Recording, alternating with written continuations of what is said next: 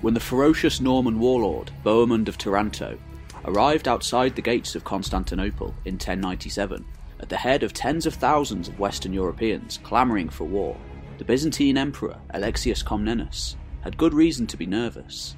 Despite the fact that these newcomers were now nominally allied to the Byzantines, Norman adventurers had been carving out portions of his empire for almost a century, most notably in the now Norman-dominated south of Italy, where Bohemund's father, Robert Guiscard, and his uncle, Roger the Great Count, had risen from humble roots to carve out duchies for themselves in recent years that were arguably now more powerful than their original homelands. Not to mention the fact that Alexius had personally dealt with his fair share of opportunistic Normans over the years, both as emperor and before, during his military career as a general. Whilst Bohemund, Robert Guiscard, and the Great Count were arguably the most famous Norman adventurers to capitalise upon the growing Byzantine weakness of the 11th century, others had also tried their luck.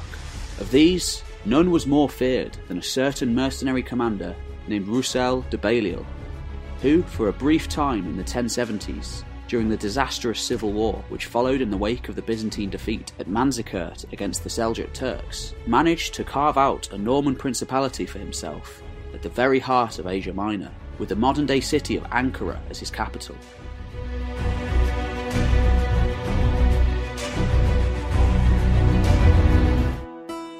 Whilst almost nothing is known of Russell's early life before he arrived in Norman Italy, speculation suggests that he may have been exiled from Normandy for some unrecorded crime. It's unknown exactly when he arrived in Apulia, but by the late 1050s, he was probably, like the other minor lords and knights who had flooded into Italy, seated at his own castle, from where he launched occasional raids upon the local population, whilst also pledging his overall allegiance to Robert Guiscard, the foremost Norman in Italy at the time. Once Guiscard was officially legitimised by the Pope in 1059 through a combination of threats and offers of help in the papacy's struggle against the Holy Roman Empire to the north, the Normans became the most powerful force in southern Italy. In 1060, Guiscard's younger brother Roger launched his own invasion of Sicily, which at the time was an independent Islamic kingdom, having been conquered from the Byzantines several centuries earlier by the Fatimids of northern Africa. Whilst it isn't known for certain, given Roussel's later association with Roger, he was probably present for the initial invasion, which went well for the most part, leading to Roger's seizure of Messina on Sicily's northeastern coastline. Further raids and attacks into the interior yielded results, and more towns and cities came under Norman control. In June 1063, however, Roger came up against by far the greatest threat to not only his rule, but also to that of all of the Normans in Italy. A vast Islamic alliance of Sicilians and North Africans came together to once and for all cast the Normans out. Roger's army, if it could even be called that, allegedly consisted of no more than 136 mounted knights, supported by a few hundred infantrymen. These were highly skilled, exceptionally well-trained fighters, blooded from a lifetime of warfare. The Islamic army, on the other hand, fielded around 3,000 horsemen, and well over 10,000 infantrymen. Whereas Roger's men were heavily armoured, hardened veterans, the Islamic troops were fairly disorganised and made up of two factions that had previously been warring, one of which, the Zirids, had previously sought Norman help against the other, the Calbids of Sicily. Astonishingly, despite repeated attacks, the Normans held the line and managed to weather the enemy attack. According to the monk Geoffrey Malaterra, it was Roussel in particular, serving as a captain under Roger at the time, who distinguished himself with bravery during the battle. After a devastating counterattack by the Norman knights successfully broke the Sicilian attack, Roussel urged Roger onwards to pursue the fleeing enemy and rout the entire army. The tactic worked, and the Normans spent the next days tracking down and massacring any and all soldiers that they could find. It was a terrible defeat for the Calbids, and one which eventually led to the conquest of Palermo, and eventually, over the next 20 years, with further support from the mainland, and now the Pope in Rome, the entire island fell under the sway of the Normans. Roussel, and indeed all of those present at the Battle of Cerami, were probably regarded as heroes in the aftermath of the battle. Not content to stay in Italy or Sicily, however, by the late 1060s, now commanding somewhere around 3,000 men, a drastic change from the 30 or so he probably commanded at Cerami, Roussel crossed over the Adriatic and entered into the service of the Byzantine Emperor, Romanos IV, as a sword for hire, very possibly with the intention of carving out his own province to rival that of Guiscard and the Great Count. The Byzantine Empire had crumbled dramatically in recent years. Gone were the glory days of Constantine and Justinian, when strong imperial armies were the bane of their enemies. By the time Roussel arrived in Constantinople, internal instabilities and a now distinctly ineffective military partly shattered the image of Roman invincibility. Rather than the elite standing armies of earlier ages, at least half of the imperial army was now made up of mercenaries from all over the empire and its border regions. Roussel and his men entered service alongside Scandinavian Varangian guardsmen, nomadic steppe warriors from the Central Asian steppeland, Bulgarians from Eastern Europe, and even contingents of Anglo-Saxon exiles ousted from their original homeland after the recent Norman conquest of England in 1066. Whilst in retrospect it seems entirely possible that Roussel's plan all along had been to simply extort as much money as he could from the Byzantines, and even seize his own lands like Roger and Robert had in Italy, he does seem to have served admirably for a handful of years. In 1071, however, after Seljuk Turkic incursions from the east, a vast Byzantine army was raised at Constantinople and personally led by the emperor to engage the Seljuk Turks once and for all. The entirety of Anatolia was still under Byzantine control at this time, and had been for over a millennia, since the time of Julius Caesar and the Roman Republic. Romanos' campaign would go on to become one of the most notorious and pivotal campaigns in all of history. A vast force of 40,000 imperial soldiers, along with Bulgarian, Armenian, Georgian and Norman mercenaries, crossed Anatolia to meet the Seljuks at Manzikert on the eastern borders of the empire. Before they even got there, however, internal squabbles within the army allegedly destroyed any semblance of unity. Romanos himself proved to be very unpopular, apparently due to him bringing a luxurious baggage train along with him, although this could well be a later exaggeration after his fall from grace. In a clear precursor to the events that would follow, a number of Norman and Frankish mercenaries under Roussel seem to have taken advantage of the march to loot and plunder the local countryside, leading to many of their dismissals by the emperor. Upon reaching Manzikert, Romanos ordered one of his generals to split off with half of the army.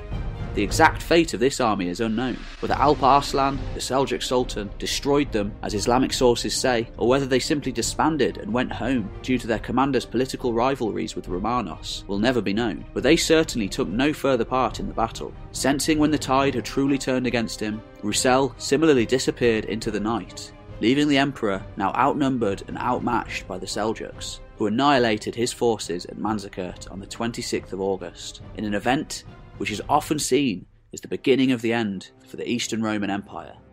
Despite his treachery, Roussel continued to serve the Byzantines, possibly after approaching one of Romanos' political rivals. Good commanders were in dire need at this time, yet as his countrymen had already shown time and time again, Normans cared little for loyalty, being driven above all else, like their Viking forebears before them, by a quest for wealth and power.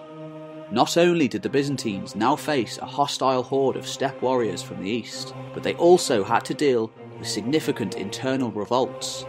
Usurpers rose up against the emperor amidst attempts by the Bulgarians to restore their own state in the Balkans. Just to add to this mess of civil war, over on the Adriatic coastline, Robert Guiscard captured Bari, the last Byzantine possession in Italy, before setting his sights across the Adriatic all the way to the great city of Constantinople itself. It was amidst this crisis and chaos that Emperor Romanos, humbled by his time as a prisoner of the Seljuk Sultan, yet returned to his capital unscathed, was murdered and replaced by his political rival, Michael Dukas. Apparently unaware of Roussel's ambitions, the new emperor sent him deep into Asia Minor with a force of 3,000 Norman heavy cavalrymen. Rather than bolster the local defences in Galatia, however, the Normans instead did what they knew best. They declared their own independent state, and prepared to defend it against the sea of enemies around them. In 1074, yet another pretender to the throne, John Dukas, rose up in revolt against the new emperor Michael. Roussel and his men, apparently in support of their own candidate for the imperial throne, engaged John in battle and defeated his army near Constantinople. Meanwhile, within the great city, largely powerless to act, Emperor Michael opted to pit his enemies against one another by formally ceding lands to the Seljuk warlords Tutush that he had already conquered, with the addition of Russel's territory. Again sensing when they were out of their depth, and with a massive Seljuk army approaching, Russell and his men slipped out of Galatia to take refuge to the east in Amasia, where they were apparently accepted by the local population so much, probably because they could protect them, that Russell was made the undisputed governor. It was a young and energetic general named Alexius Comnenus who finally brought Russell down, using the only tried and tested method that worked against the Normans: bribery and trickery. Russell toiled in a prison in Constantinople until 1077, when his services were again called upon, when yet another usurper, Nicephorus Botaniatus, rose up against the Emperor Michael. Just as before, Russell was given command of a heavy cavalry detachment, with which he quickly defeated Nicephorus. True to his nature, however, and sensing a potential opportunity, Russell changed sides to join Nicephorus's camp, and together they began to prepare for their march on the capital. In response, the Emperor again called upon the Seljuks to put Russell down, which they did, and this time he wouldn't escape his fate. He had simply rebelled too many times. He was promptly executed, just as Nicephorus successfully won the crown in early 1078. He ruled for 3 years in an increasingly unpopular manner and was generally viewed as a tyrant, thus paving the way for yet another usurper to take the throne, this time an incredibly popular one, and viewed by many as the saviour of the empire. His name was Alexius Comnenus. Yet, even so, Alexius's problems with the Normans were only just beginning.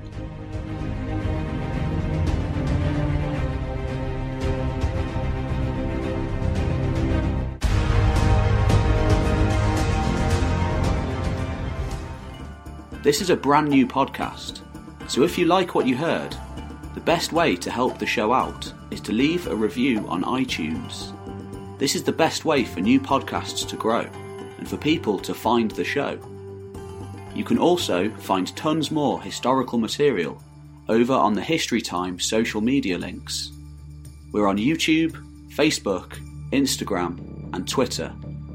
If you really like what you heard and want to help me to keep making new podcasts, videos, and articles, then the best way to help is to become a patron at www.patreon.com/HistoryTimeUK.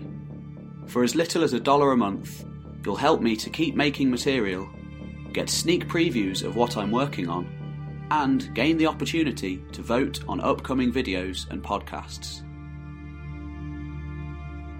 I'm Pete Kelly, and you've been listening to History Time. See you on the next one.